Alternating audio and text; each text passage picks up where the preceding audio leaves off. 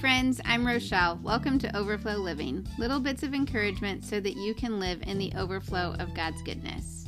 Today we're going to talk about the mother of Rachel and Leah. Let me set the stage here for you. This boy named Jacob came to work on the farm of Laban. While working for Laban, Jacob fell in love with Rachel, who was the youngest daughter of Laban. Laban agreed that Rachel could marry Jacob if Jacob worked for him for 7 years. Well, Laban thought that his older daughter, Leah, should marry first, so Laban tricked Jacob by having Leah under the veil at the wedding. Jacob still wanted to marry Rachel, so he agreed to work for another 7 years to also marry Rachel. Leah was able to have children right away and had 10 children. Rachel waited for so long to become a mother, then had 2 children, Joseph and Benjamin, but then passed away shortly after Benjamin was born. The Bible doesn't talk about Rachel and Leah's mom, so let's assume for a minute she was watching all of this. 2 daughters who I am sure both liked the same boy.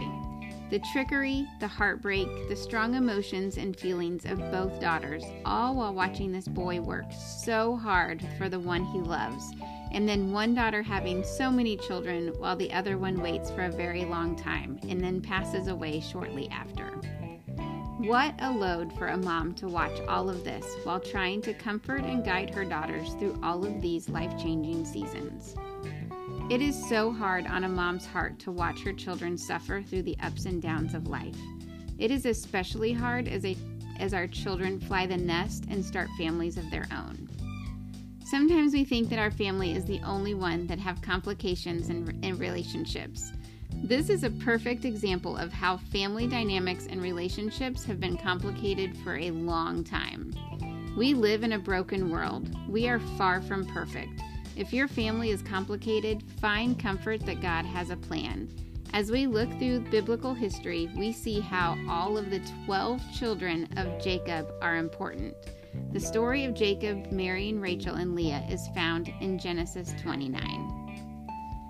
That is all for today, friend. You can find me over on Instagram at rochelle.hawkins_, or you can find more encouragement on the website rochellehawkins.com.